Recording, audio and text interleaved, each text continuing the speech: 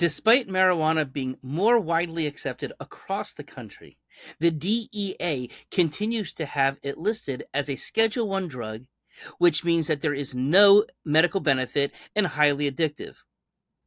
I'm pausing for laughter. Now, that's the same category as heroin and LSD. Now, the federal government is trying to change that. So let's talk about it. Hey everybody, it's Dr. David. How are you doing? So as many of you know, I have been a medical cannabis certifying doctor in the state of Florida since 2016. One of the things that I am passionate about because of all the wonderful benefits it can bring. Of course, there can be some issues as well. But last year, you may remember that President Biden actually put through a actual complete pardoning of any federal convicts who are convicted on low-level crimes relative to marijuana. Just completely pardon them, recognizing that this is just ruining people's lives. Some states are doing that, but it was a federal law, and the states have to make their own call on that. But he did also want the administration to do more. Okay, so, obviously it is clear that the cannabis can cause problems for some people. There are people who have hyperemesis where they're throwing up from it, where they can get paranoia from it.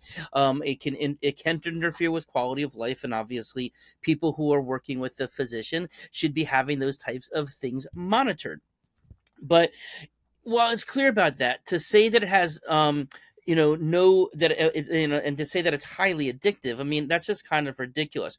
And so what they're trying to do is they're trying to reschedule it. So the Schedule 1, as I mentioned, that is, again, the highest, most dangerous types of drugs that are out there that people can get involved with.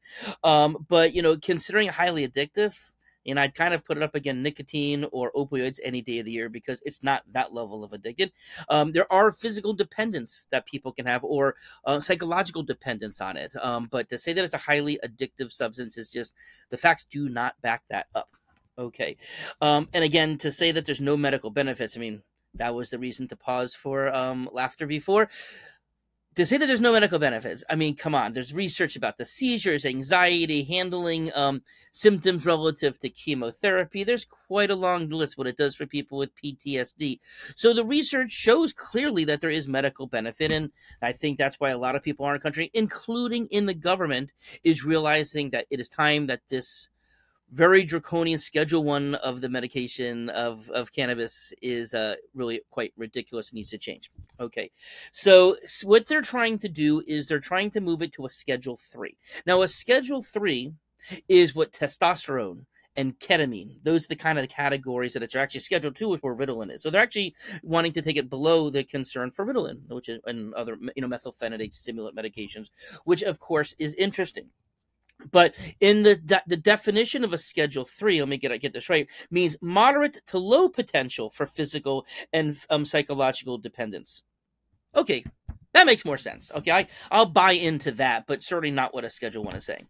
Now, the Human Health and Services Assistant Secretary, her name is Rachel Levine. She actually formally sent this memo to the DEA. And basically said that the recommendation of rescheduling it was based upon some really detailed medical science research and she sent the entire report along. The U.S. government did this work to show that it doesn't qualify for what a Schedule 1 would be.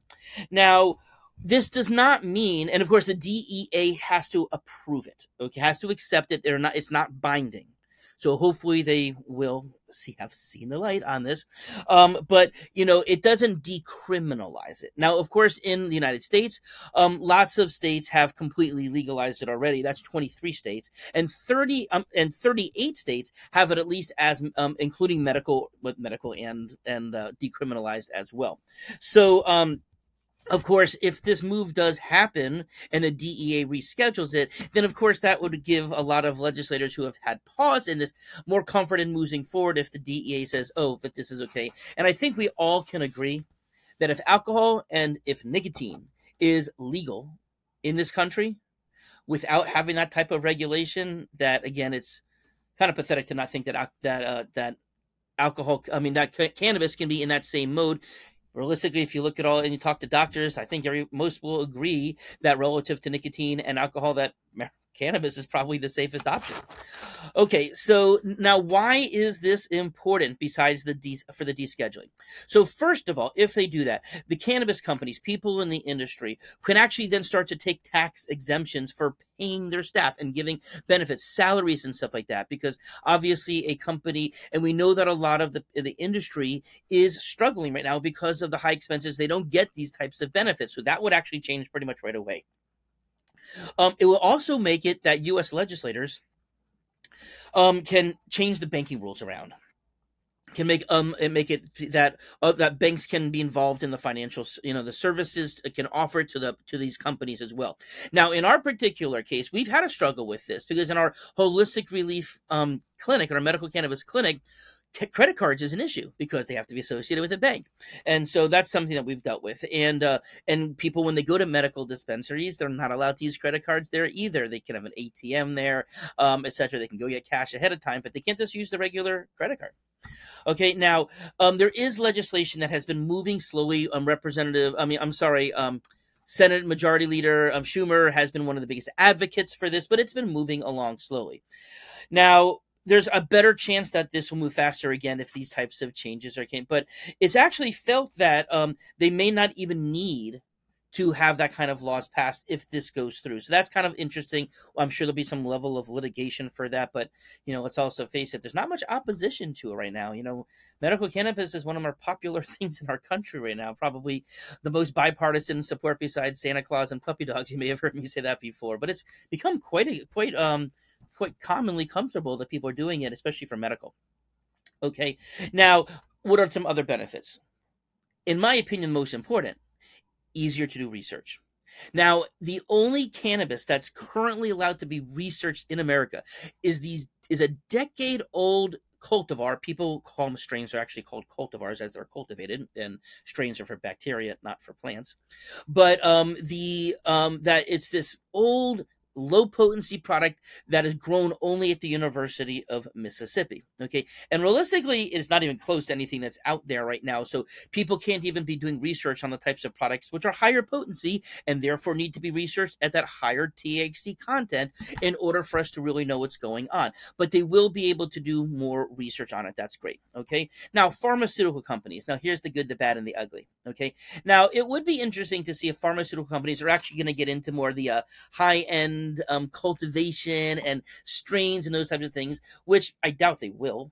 Okay, and I don't know how and would people use it if it's that, but obviously a pharmaceutical would only get it through a prescription, and obviously we're not prescribing it. Although technically, I guess doctors could prescribe it if it's rescheduled, because we're allowed to prescribe Schedule 3. So it'd be interesting to see that. But the more important thing, in my opinion, is for them to be able to start researching derivatives of it. So different cannabinoids, derivatives of THC, specifics, isolating THC. Now, of course, those in the natural world believe in the power of the plant as a whole, the entourage effect that we get from everything that's within the plant. But we also do know, for instance, there's research that's coming up in Israel now. They're actually putting a database together where they're finding that certain genetics of cannabis may be good for specific genetics of cancer, and actually be able to suppress it, not just to provide the benefits when people are undergoing cannabis treatment, but chemo treatment, but actually, maybe able to fight it off. Maybe they'll be able to isolate other things that can help with ADD and anxiety and all of those other things that may be more specific and studied for that particular condition. Okay, and of course, not everybody wants to be smoking it or vaping it, or may want to get something that's more pharmaceutical grade. And hey, from my perspective, if that's what a consumer wants, if that's what a patient wants, I have no problem with that. I want people to get relief, and it's nice if it could be something that is derived from cannabis, from a plant, right? We know that penicillin came from mold on oranges. We know that aspirin came from the bark, I think it's willow bark, if I'm not mistaken. So we know that that's one of the things there too. Now, but I do wonder, are pharmaceutical companies going to start selling weed? I don't know. It's kind of funny to think about it, but who knows? Okay. Now, there is some level of uncertainty about this, because if the FDA does decide to fully enforce Schedule 3, right? Not anybody could just go get ketamine or sell or testosterone obviously has to be in some way. So might it put some restrictions on people being able to access what they can access now? And I guess it's possible, but I really don't think that any state is going to reverse their policy and make it more restrictive once it's there. They know the tax benefits, especially on the recreational side of things, and they're comfortable with it already. So I know that's a concern that has been expressed. That's not overly concerning to me. Now, so while overall, again, not fully legalizing, but it is a big step forward, I do think it is something that will be helpful for the power of the plant. So, hope you enjoyed this talk. If you're not a subscriber, please do subscribe to this channel. We're growing nicely, and we really want to get the word out there, and we know that the more subscribers we have, the more likes we get, that the more it works up in the algorithms, so more people can find us. Have a great day.